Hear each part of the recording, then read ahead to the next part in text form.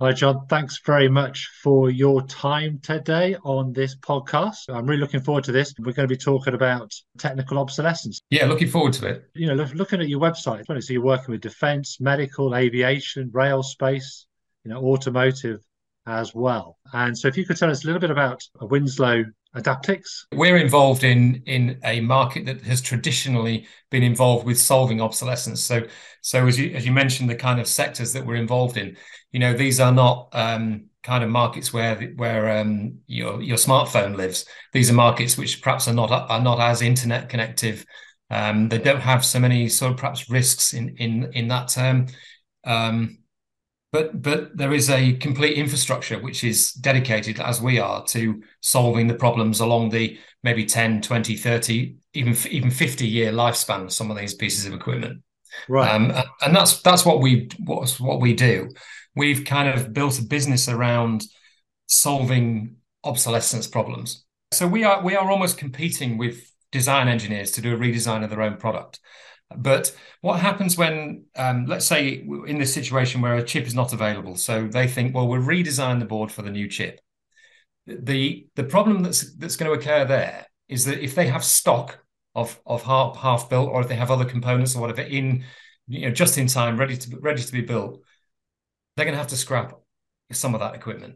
So Mhm. so that's one thing. There's scrappage, and secondly, there's this problem downstream with repair and overhaul, that actually suddenly it's a different board. So they've got two different versions of the board, and this one won't work with that one.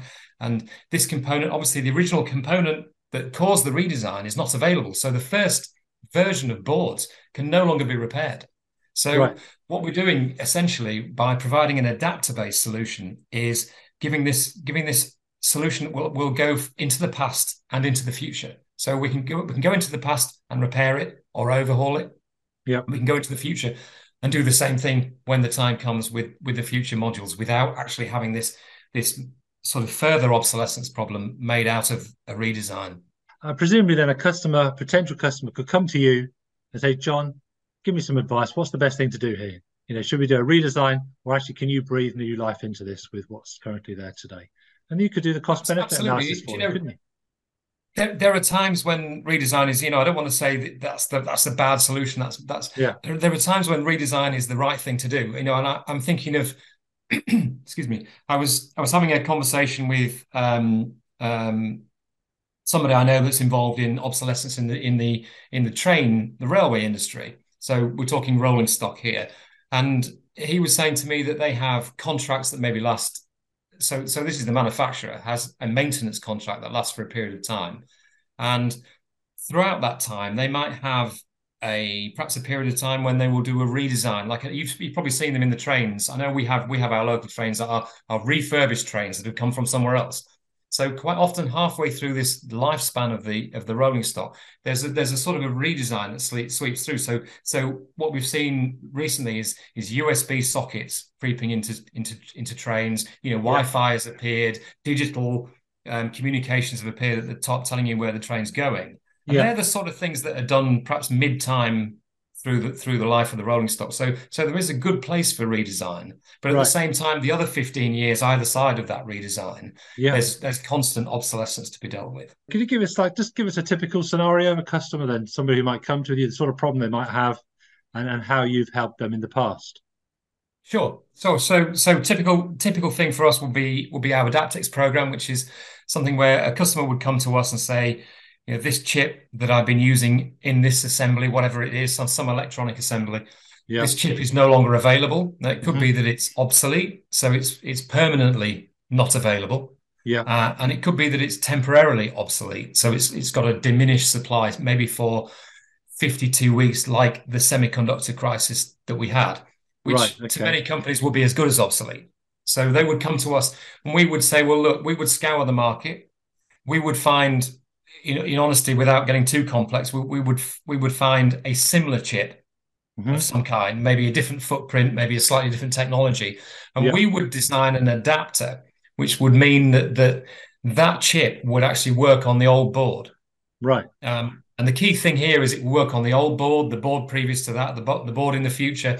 this is compatibility Right. forwards and backwards, which really means that people are not wasting, they're not scrapping stock, and it's not we're keeping the repair and the remanufacturing processes going in the future as well. The main thing that's driving this for you is what it's always been driving it then is that these products are becoming older, they're becoming less efficient, or are the drivers for the business changing as we go into the 21st century? So it's all about ESG, isn't it? It's all about reducing impact on the environment. Yeah, I mean, we've seen a huge change here because what we've been doing, really, what Winslow's been doing for the last nearly 50 years Yeah, is was always just the right thing to do for us, which was, making components available for people to continue if you like, to improve the longevity of products. yeah, What we kind of realized with the way the world has turned is that actually that's the only way that we should be working. We should all be doing this, and whether we're making smartphones or we're making radar, yeah. we should all be making that kit last as long as possible. I think circular economy really fits. Yes, You're fixing things, you're making them last longer, you're breathing new life into them. So obviously, then that means those resources don't come out of the ground. Energy doesn't get used in making that stuff again. do you know what we find the biggest problem with this kind of service that we offer, and that people are still putting their heads in the sand, if you Yeah, like. So they're still sort of thinking, oh, it probably won't happen to me. I'll probably be okay. It'll probably come back in stock by the time I need it. right. And really, what we're suggesting is people just face the reality, be Yes, prepared for that reality, even if it doesn't happen. yes. Because it's a lot easier to do it when there's no pressure. So, Absolutely. talk to people like us before you actually hit that problem. That's an important message, I think. Think about it first.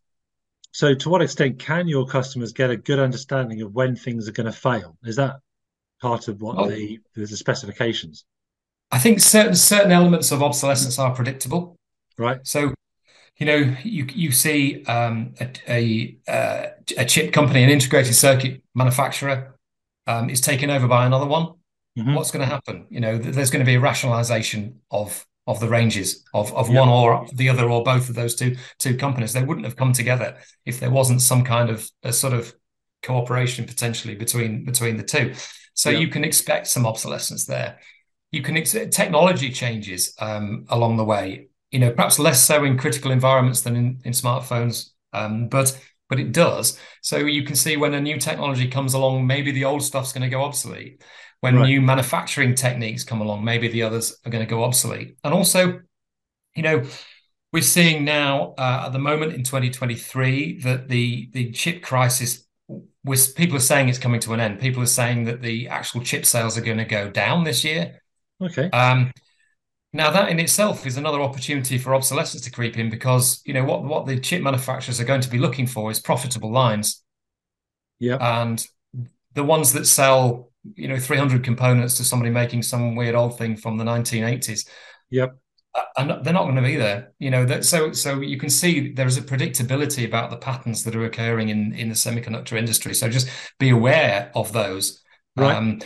There are even software programs out there. There are many different software programs out there that monitor and compile information of last time buy dates and so on for Yeah. semiconductors. So there are things people can do to mitigate that risk before the inevitable happens and they get stuck without chips. Do Good. you know what's interesting? I've done a spring into early summer period of exhibitions around the country, and I found everybody who's involved in electronics in some way, whether it's procurement, design, or project managing, excuse me, have all been really genuinely excited to speak to us about what we're doing, because whether they have a need for it at the moment, they support the principle. So they Right. they can see the reasons why we're doing what we do and why we might at some point in time in the future be able to help them.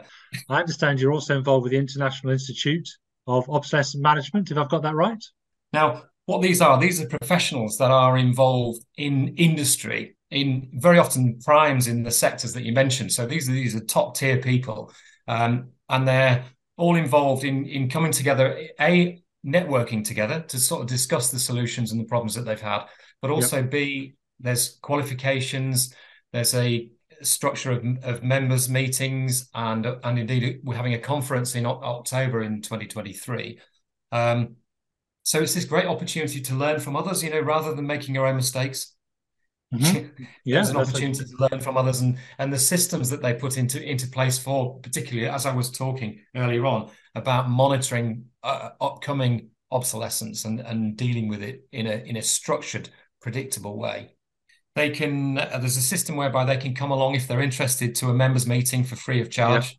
The first meeting is free. There are lots of different ways to join, and obviously there's as I mentioned the conference that's coming along. So lots of different things they can do. They can go and find a website which is iiom.org. Right. Okay, which is their website, or hopefully we can share, or they can get in touch with me on LinkedIn or whatever, and I can share details with them. I'm just thinking, if somebody's watching this, how could they think to themselves, okay, I want to go give John a call because, we haven't checked our end of life or end of support agreements on our kit. And how would we do that? Could they come to you and find out about that? Sure, they can. One of the great things about this obsolescence community that we work in is that everybody is keen to share information. We're not in competition with each other as such, so there is a good information sharing sort of situation. And even if, do you know what, if people come to me and they want to know something that I can't help them with, or I don't necessarily know the answer, I will know somebody who does and Right. can. Okay. So I would encourage people, to get, if they're interested to find out more, to get in touch with me and I'll Yeah. find them the answer. Brilliant. Sounds excellent. And I think just going back to those original reasons, efficiency, increased, risk, security risk, lack of competitiveness, increased maintenance costs, and just lack of compatibility with other systems means that this needs to be something I would have thought that, every company, every IT, every electronics company really needs to have on its radar, Yeah. in some shape or form, and is there a document that they would have, within their IT department that is like the end of life document or the end of service document or the upgrade document? Yeah, there is within this sort of training from the IOM, the institute, there are obsolescence management plans. Sort of most engineering companies, there's some kind of quality standard. That's been established for decades. The obsolescence standard is something newer, and it's something that perhaps less companies have, but it's something they really should have. And it does. So, We were talking earlier on a little bit about ESG, and it links in to the ESG systems like principles of a corporate in particular. So it's just so, about longevity and about doing the right thing by the world. So an obsolescence management plan could be a really key document that organizations could go look for to say, okay, what kit have we got? How old is it? What are we going to do with it? What's its life expectancy? How can we yeah, make it last longer? And if they haven't got one, maybe you'd be able to create that for them. yeah, I think so. And it's a great career opportunity at the moment because lots of people are looking for jobs. Following the Great Reset, if you like, if that's the thing, Yeah, they're looking for jobs perhaps that support more sustainability and just a general interest in the welfare of the world. yeah. And obsolescence is a great place for that. Hmm. There's an opportunity for them. It's a growing market. It's a great opportunity for new people to come into the industry, Right. and really take it on and bring us some enthusiasm. I think that would be great. Is it an area of industry, area of expertise that's getting missed by a good number of companies, or they just don't I think think it about it? is. I think obviously lots of people have had a difficult time. Like it's not been an easy place to be in electronics or in manufacturing for that matter. I think over certainly the last 3 years. Yeah. Um, and I think that puts everybody in a position where they're on the back foot, and that they've been, maybe staffing has been reduced. Maybe they're not in the best position to be planning in up front. Right. So I think, yes, I think there is a possibility that there's more people or more companies in that situation than you would expect. Right. They could use this service. Brilliant. So just give us your contact details then, please, John, your website address and email. Okay, so Contact yeah, details. website is Winslow Adaptics.com. So it's Okay. Winslow. Winslow, WinslowAdaptics.com. Okay, brilliant. And if anybody wants to contact you directly? Yeah, well, they can, I have my email address. They can have my email address if they want. And it's quite simply John D for Dyson, at WinslowAdaptics.com. JOHN. JOHN. Yeah. Yeah. Brilliant.